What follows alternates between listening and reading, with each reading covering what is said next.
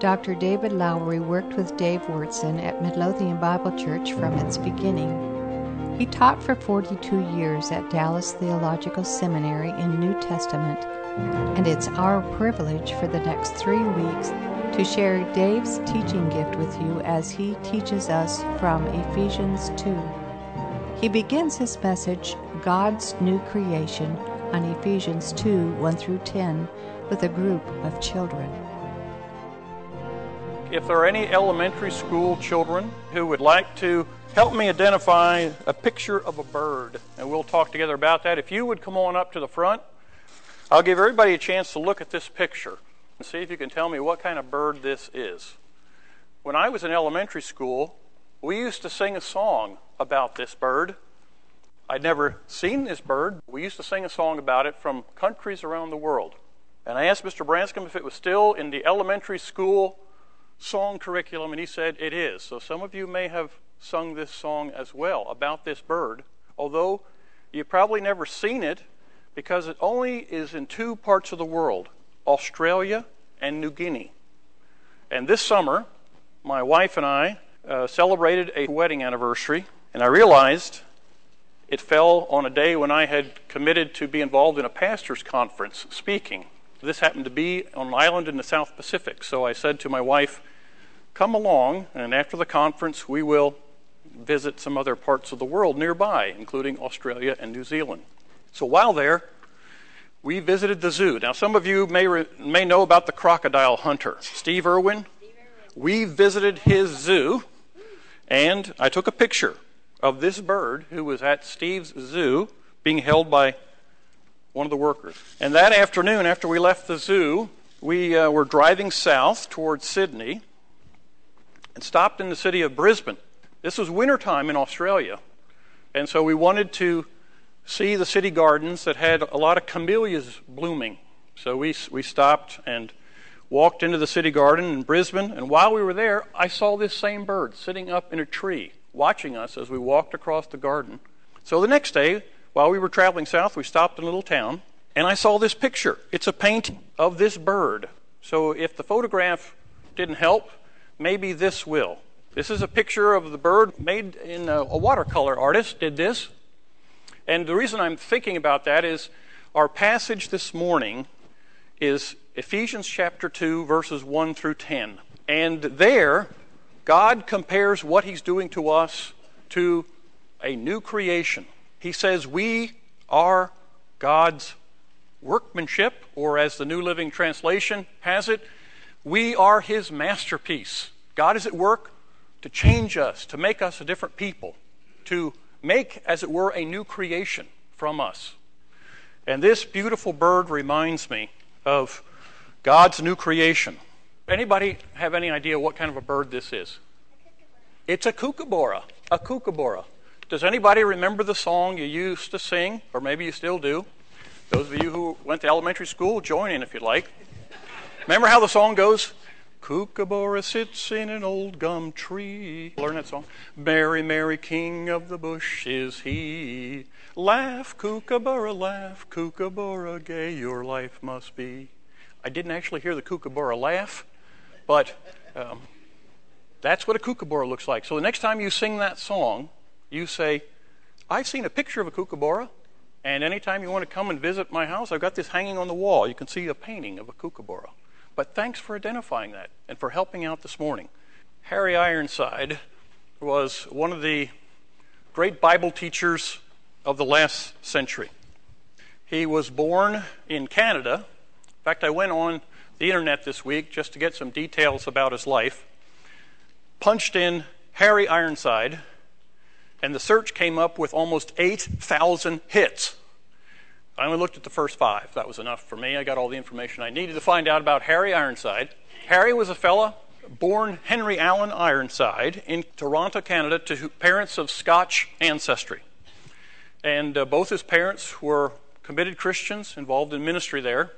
But Harry's father died when he was just a young fellow, and his mother was left with Harry, the oldest boy, and then a younger brother, 2 years younger. When Harry was 10, his mother decided there were better prospects for supporting the family if they emigrated from Canada and went to California. So at the age of 10, Harry found himself with his mother in Los Angeles. And while there, he completed grammar school.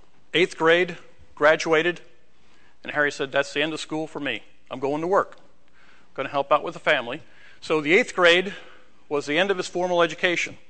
Well, during that year, he worked in a photography shop, began to read the Bible over and over and over again. And he went out one evening to a party. He came back and he said, I think the Lord wants to hear from me. So he got down by the side of his bed and he said, Lord, save me. And Harry says at the age of 13, he came to faith in Christ, a relationship with Christ. He said it wasn't any great emotional experience. He said, I took the Lord at his word and rested that he would do what he said he would do.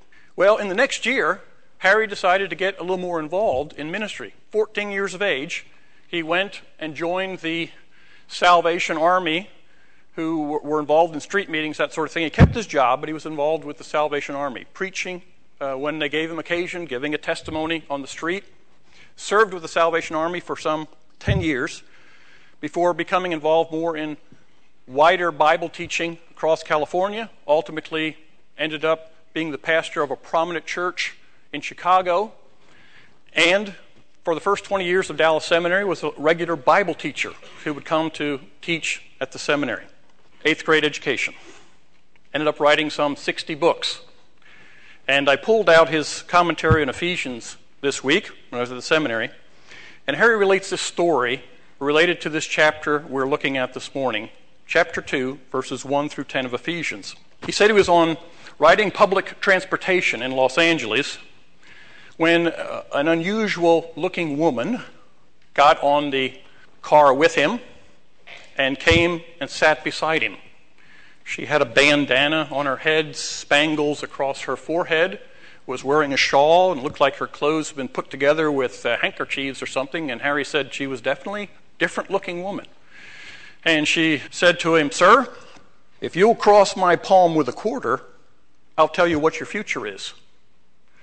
And Harry said to her, can you really do that? I'm out of a Scotch background. I'm a Scotsman.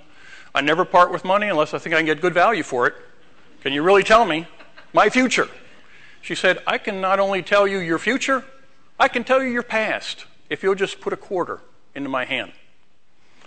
And Harry said he was en route actually to a meeting, had his Bible with him, and he said, well, thanks, but I already know what my past, what my present, and what my future is.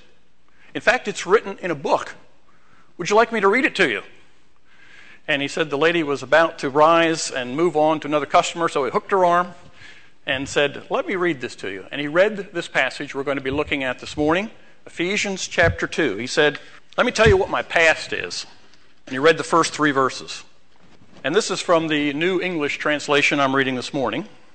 And although you were dead in your transgressions and sins, which you formerly lived according to this present world path, according to the ruler of the kingdom of the air, the ruler of the spirit that is now energizing the sons of disobedience, among whom all of us also formerly lived our lives in the cravings of our flesh, indulging the desires of the flesh and the mind, and were by nature children of wrath, even as the rest. Harry said, that was my past. And it's written down in a book. Now let me tell you what my present is and what I'm looking forward to. My present's described in these next verses, 4 through 6. But God, being rich in mercy, because of his great love with which he loved us, even though we were dead in transgressions, made us alive together with Christ. By grace you are saved, and he raised us up with him and seated us with him in the heavenly realms in Christ Jesus, to demonstrate in the coming ages the surpassing wealth of his grace. Now Harry said, this is both my present and my future now. This is where I'm headed. This is what is true for me. God's going to demonstrate the surpassing wealth of his kindness toward us in Christ Jesus. For by grace you are saved through faith, and this is not of yourselves, it's the gift of God. It is not of works, so that no one can boast. And finally, verse 10 kind of summarizes it all, pulls it all together. For we are his workmanship, having been created in Christ Jesus for good works, that God prepared beforehand so that we may do them. And Harry said at this point, the lady could stand his recitation no longer.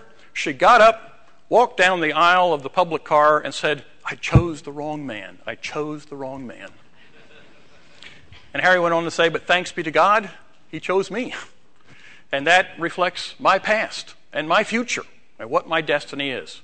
That is true for all of us who know the Lord as a personal Savior, who, like Harry, have cried out, "Lord, save me." And God, by his grace, intervenes in our lives. Let's start at the end of this passage, because verse 10 is something of a summary, and it relates to what we talked about with the children just a little bit ago. This word, "we are his workmanship." Some of you may have a slightly different translation of that. It's an interesting Greek word. It only occurs 2 times, and both in Paul's writings. Here, it refers to God at work in us as his people to make us ultimately into the image of Christ. That's our destiny. That's the glory that awaits us, to be a people who are like Christ. I don't think we'll recognize each other in some respects when we see each other in glory. We'll stand back and say, "Is this indeed so-and-so?" And they'll probably look at me and say, "And you are David Lowry?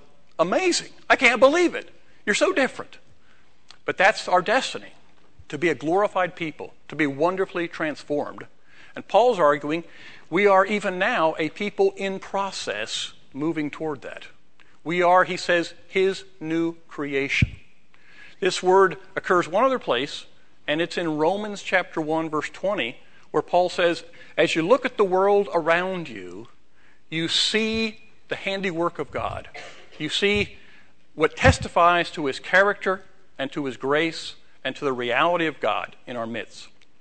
So both the natural world, and Paul says the spiritual world, the world of those who know Christ as their Savior, are a people who are showing forth the handiwork, the grace, the glory of God.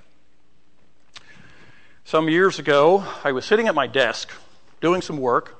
It was about this time of year. If you walk out in the mornings this time of year, you see these garden spiders spinning these great big webs. I mean, some of them, I have one, I walked down the lane to take out my trash, and I came back this week and looked up there, and this spider had spanned trees some 20 feet apart, had put this great web out there, and the dew was on it, the sun was shining, and I thought, amazing that spider can do that sort of thing. Well, a couple of years ago, I was sitting at my desk, and I heard this squeaking and squealing just outside my window. And I thought, what is happening? And it sounded like a little bird. So I walked outside and looked, and there, a little ruby-throated hummingbird, a male, got hung up in this spider web. And the poor guy was squeaking like mad, and by the time I got to him, he was just about exhausted. I think he'd probably said, "That's it, I'm done for. I'm not getting out of here." So I walked over to him, and he no doubt had come to try and get some nectar from this obelia bush. This is the season when hummingbirds are on their way south. They're all heading to Mexico or Central America. So this guy was probably stopping, get a little refreshment and root, and he was just worn out. So I went, pulled him out of that web, put him in my hand, just a little green character there. It looked like a little green mummy because he was all wrapped up in the spider web. So I started taking off the cobwebs, and by the time I got him all cleaned up, he just had no strength, no energy. I thought, oh, this poor guy isn't going to make it.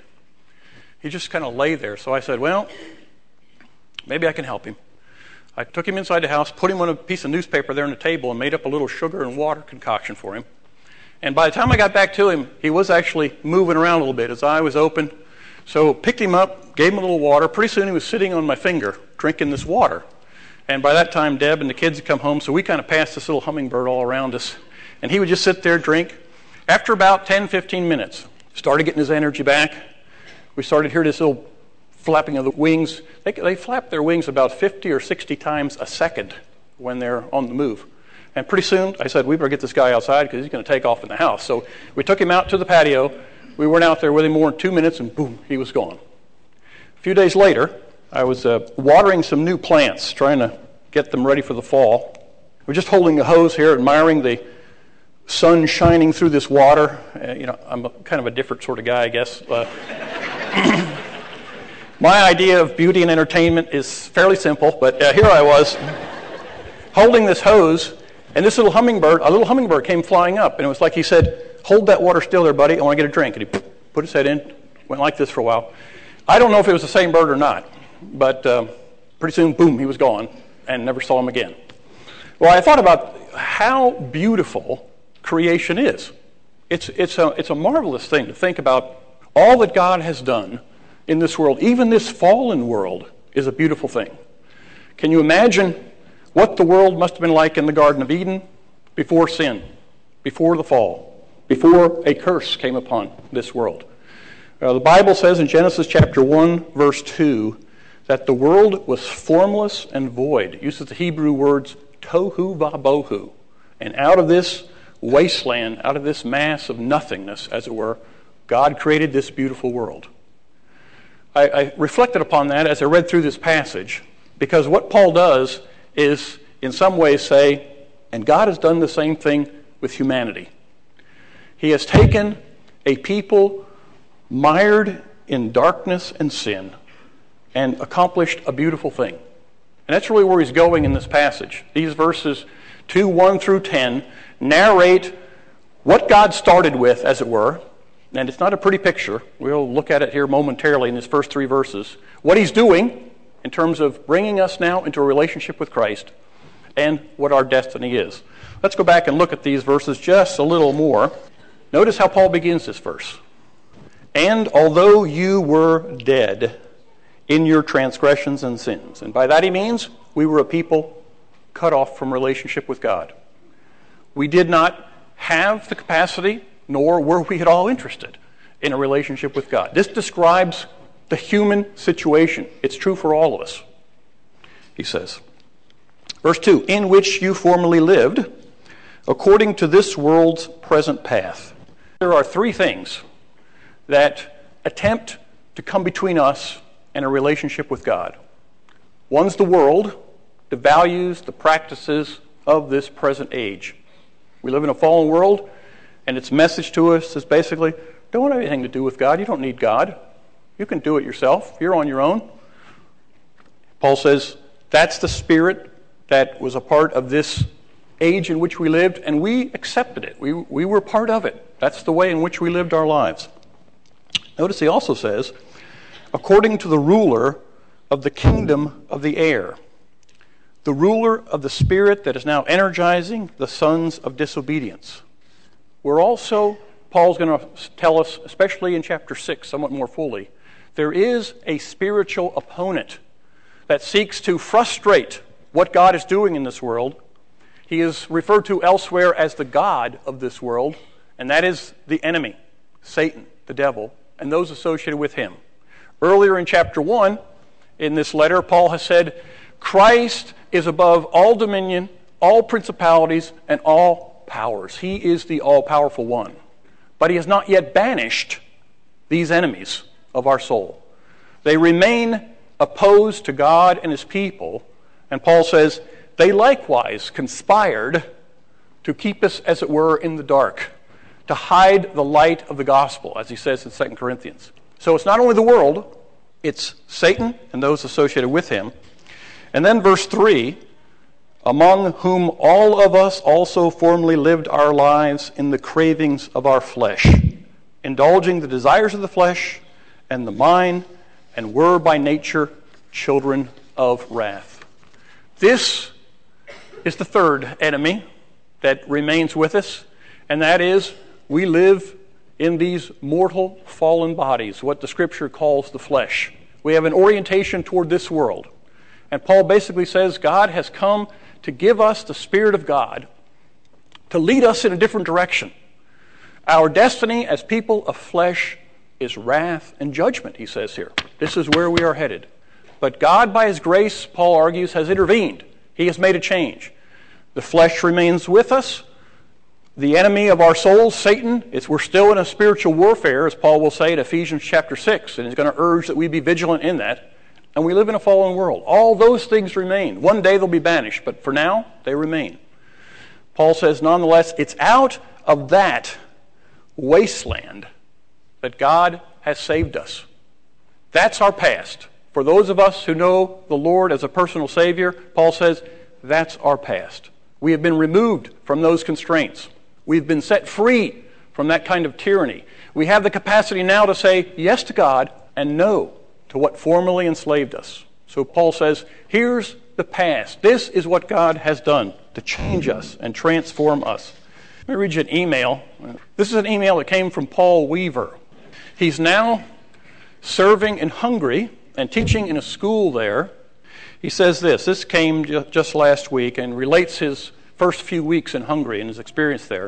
And he was involved in a class with students on personal evangelism. He says at the end of the week, they went into the city of Budapest to do some open-air evangelism. And he says this, as a Bible school staff member in a big city with a lot of students, I was trying to look out for our students. I saw one gal, Rika, away from the crowd in tears. I was concerned for her and approached her asking if she was all right. She said that she was crying out of joy. Rika proceeded to tell me what had just occurred. She stopped a man about to enter a store to steal some food.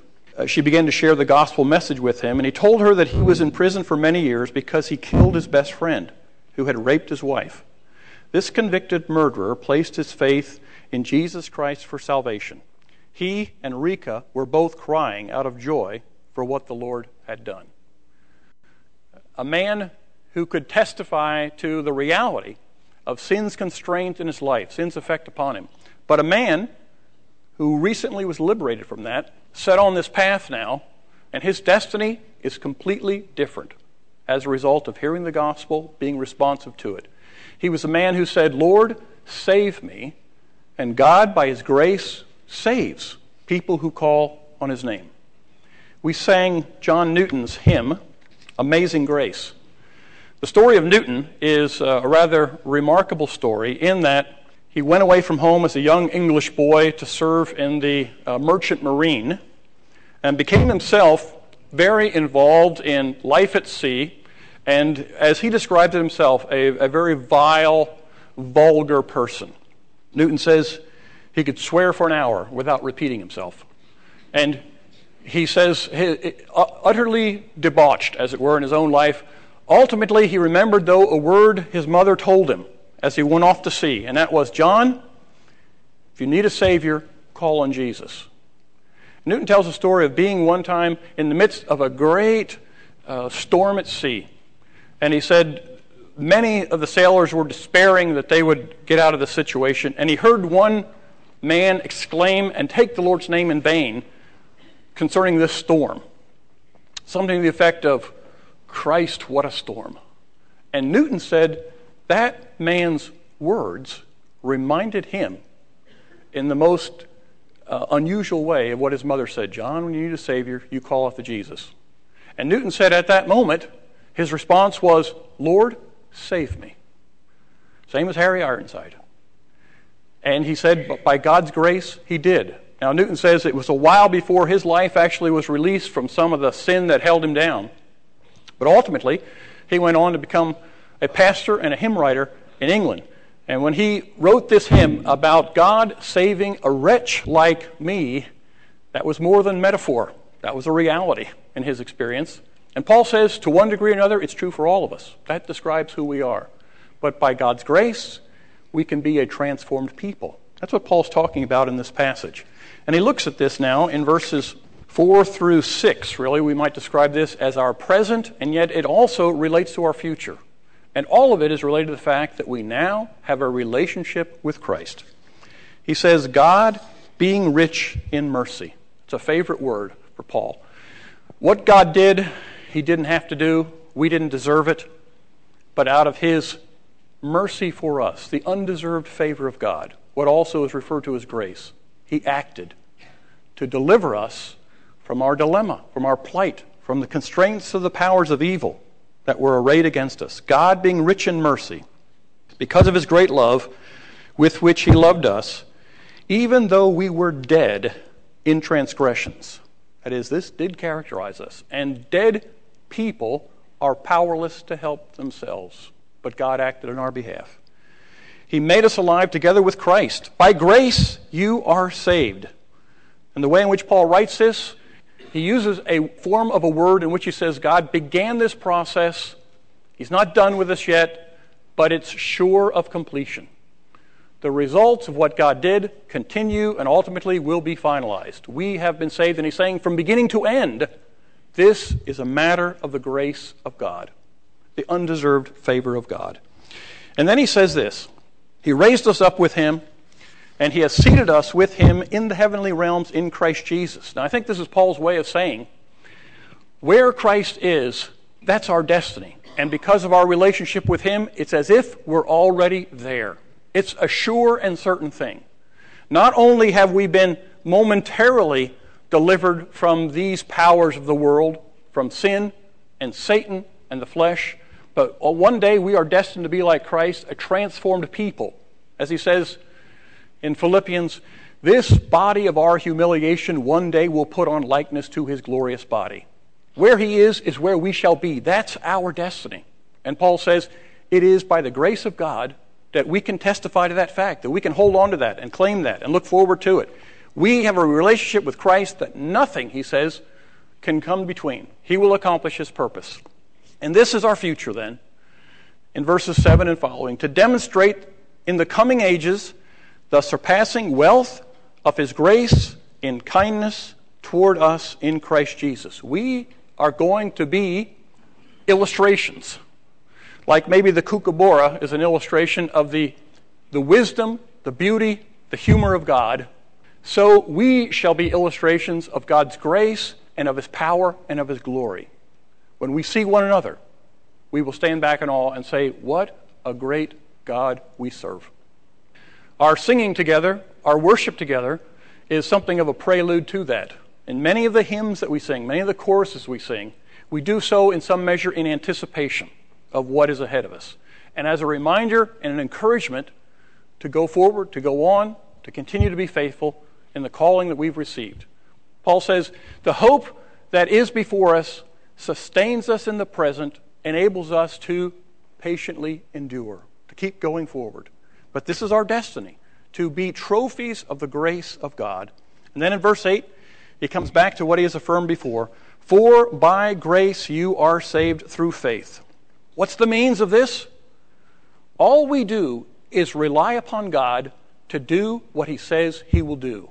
Faith is essentially saying to God, I believe you. I trust that you are one who will act in accordance with your word. You've described me as a sinner, and I am. You've said Christ has come to deal with my sin. I believe that. You've said if I call upon you, you'll save me. You'll bring me into relationship with yourself. I believe that. Save me, Lord. It's a simple prayer. But it is a prayer which has saved people down through the ages. The Philippian jailer asked Paul, what must I do to be saved? And Paul's response, believe on the Lord Jesus Christ and you will be saved. There's nothing we are called to do other than trust and rely upon what God has done for us in Christ. That's the essence of salvation. And that's why Paul says it's by grace. He doesn't call us to make a pilgrimage anyplace. He doesn't call us to perform some great feat. The great feat has been done by God and Christ in our behalf. And we rely upon that and receive that by faith. It's not of ourselves. He says it's the gift of God so that none of us will boast. We, he says in verse 10, are his workmanship. God has begun a process in which he is more and more, and our gathering together is a part of that process, shaping us in terms of how we think, our worship of him, and he wants to shape us in terms of how our lives are going to look in relationship with one another in this world in which we live. Notice how verse 10 ends. He says, we are his workmanship, having been created. Notice again this language. God is at work to do this.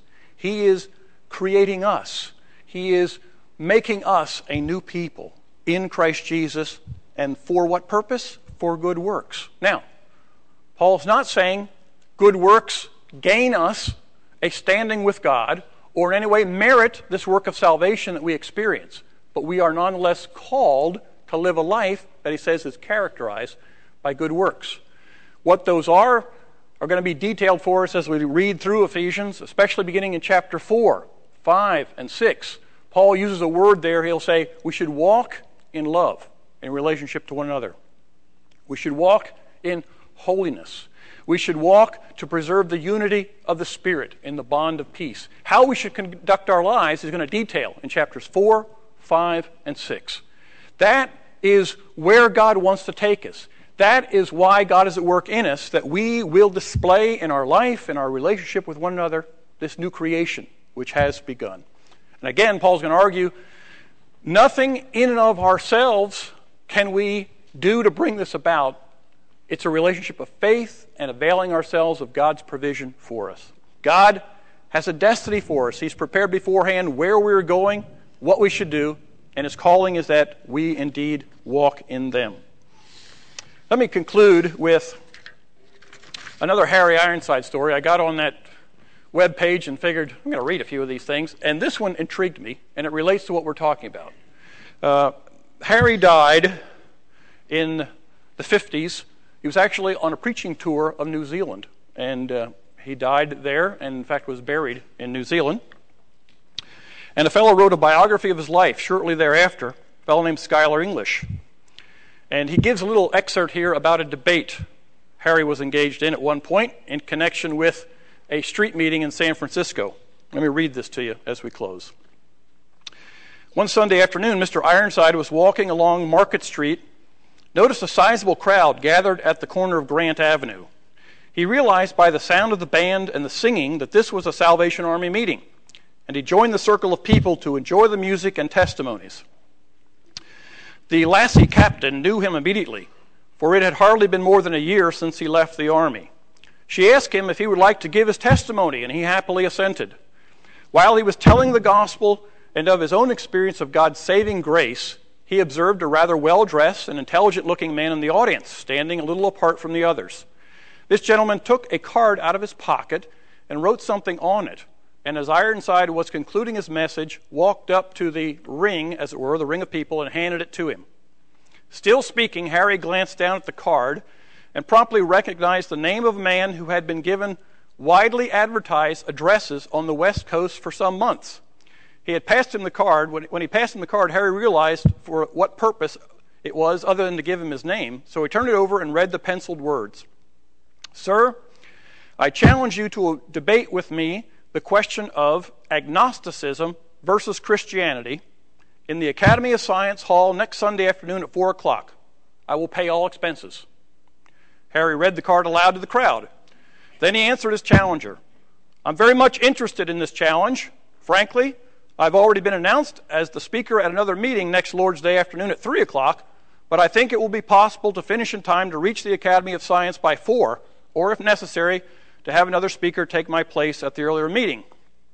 Therefore, he continued, I'll be glad to agree to this debate on the following conditions. Namely, that in order to prove that this gentleman has something worth debating about, he will promise to bring with him to the hall next Sunday 2 people whose qualifications I shall give in a moment, as proof that the agnosticism is of real value in changing human lives and building true character. First, he must promise to bring with him one man who was for years what we commonly call a down and outer. I'm not particular as to the exact nature of the sins that wrecked his life and made him an outcast from society, whether he was a drunkard or a criminal of some kind or a victim of any sensual appetite.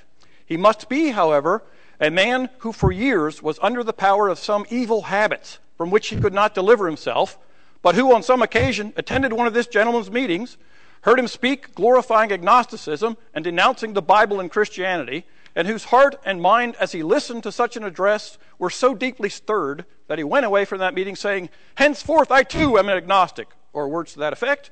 And as a result of embracing that particular philosophy, he found that a new power had come into his life. The sins he once loved, he now hates. And righteousness and goodness are henceforth the ideals of his life. He is now an entirely new man, a credit to himself and an asset to society, all because he is an agnostic. Secondly, Ironside went on to say, I would like this gentleman who has challenged me to debate to bring with him to the hall next Sunday one woman. And I think he may have more difficulty in finding the woman than the man who was once a poor, wretched, characterless outcast, the slave of degrading passions and the victim of man's corrupting living. Perhaps, said Harry, nodding in the direction of San Francisco's infamous Barbary Coast, which was only a stone's throw from the spot where he was speaking, perhaps one who had lived for years in some notorious resort down there on Pacific Street, or in some other hellhole, utterly lost, ruined, and wretched. But this woman also entered one of this gentleman's meetings and heard him loudly proclaiming his agnosticism and ridiculing the message of the Holy Scriptures. And she listened to him. Hope was born in her heart, and she said, "This is just what I need to deliver me from the slavery of sin." She followed this teaching, then, until she became and had been living. She fled from the infamous place where she had been captive so long, and today, rehabilitated, she has won her way back to an honored position in society and is living a clean, virtuous, happy life, all because she is an agnostic. Now, sir, Harry continued, if you will promise to bring with you 2 such people as examples of what agnosticism will do, I will promise to meet you at the Academy of Science Hall at 4, appointed next Sunday, and I'll bring with me at the very least 100 men and women who for years lived in such sinful degradation as I have tried to depict, but who have been gloriously saved through believing the message of the gospel which you ridicule. I'll have these men and women with me on the platform as witnesses to the miraculous, saving power of Jesus Christ and as present-day proof of the truth of the Bible. Quickly turning to the Salvation Army, Captain Ironside asked, "Captain, have you any who would go with me to such a meeting?" "We can give you 40 at least," she exclaimed enthusiastically, "all from this one corps, and we'll furnish a brass band to lead the procession." "Fine," Harry said. "Now, sir," facing his challenger, "I shall have no difficulty in picking up at least 60 others from various missions, gospel halls, and evangelical churches. So if you promise faithfully to bring 2 such exhibits as I have described, I will come marched in at the head of such a procession with the band playing Onward Christian Soldiers, and I'll be ready for the debate." His opponent, who had at least some sense of humor, smiled rather sardonically, and with a wave of the hand as if to say, "Nothing doing," walked away from the scene of the meeting, while the crowd applauded and cheered the street preacher who had met the challenge of the agnostic and put him to flight. They recognized immediately that no philosophy of negation, such as agnosticism, could ever make bad men and women good. And yet they knew from observation and experience that this is exactly what Christ has done for centuries and is doing every day. That's a testimony to the reality of the gospel that goes on. This probably took place in the early parts of the 20th century. Here we are in the 21st. God is still at work, shaping, molding, saving, transforming people.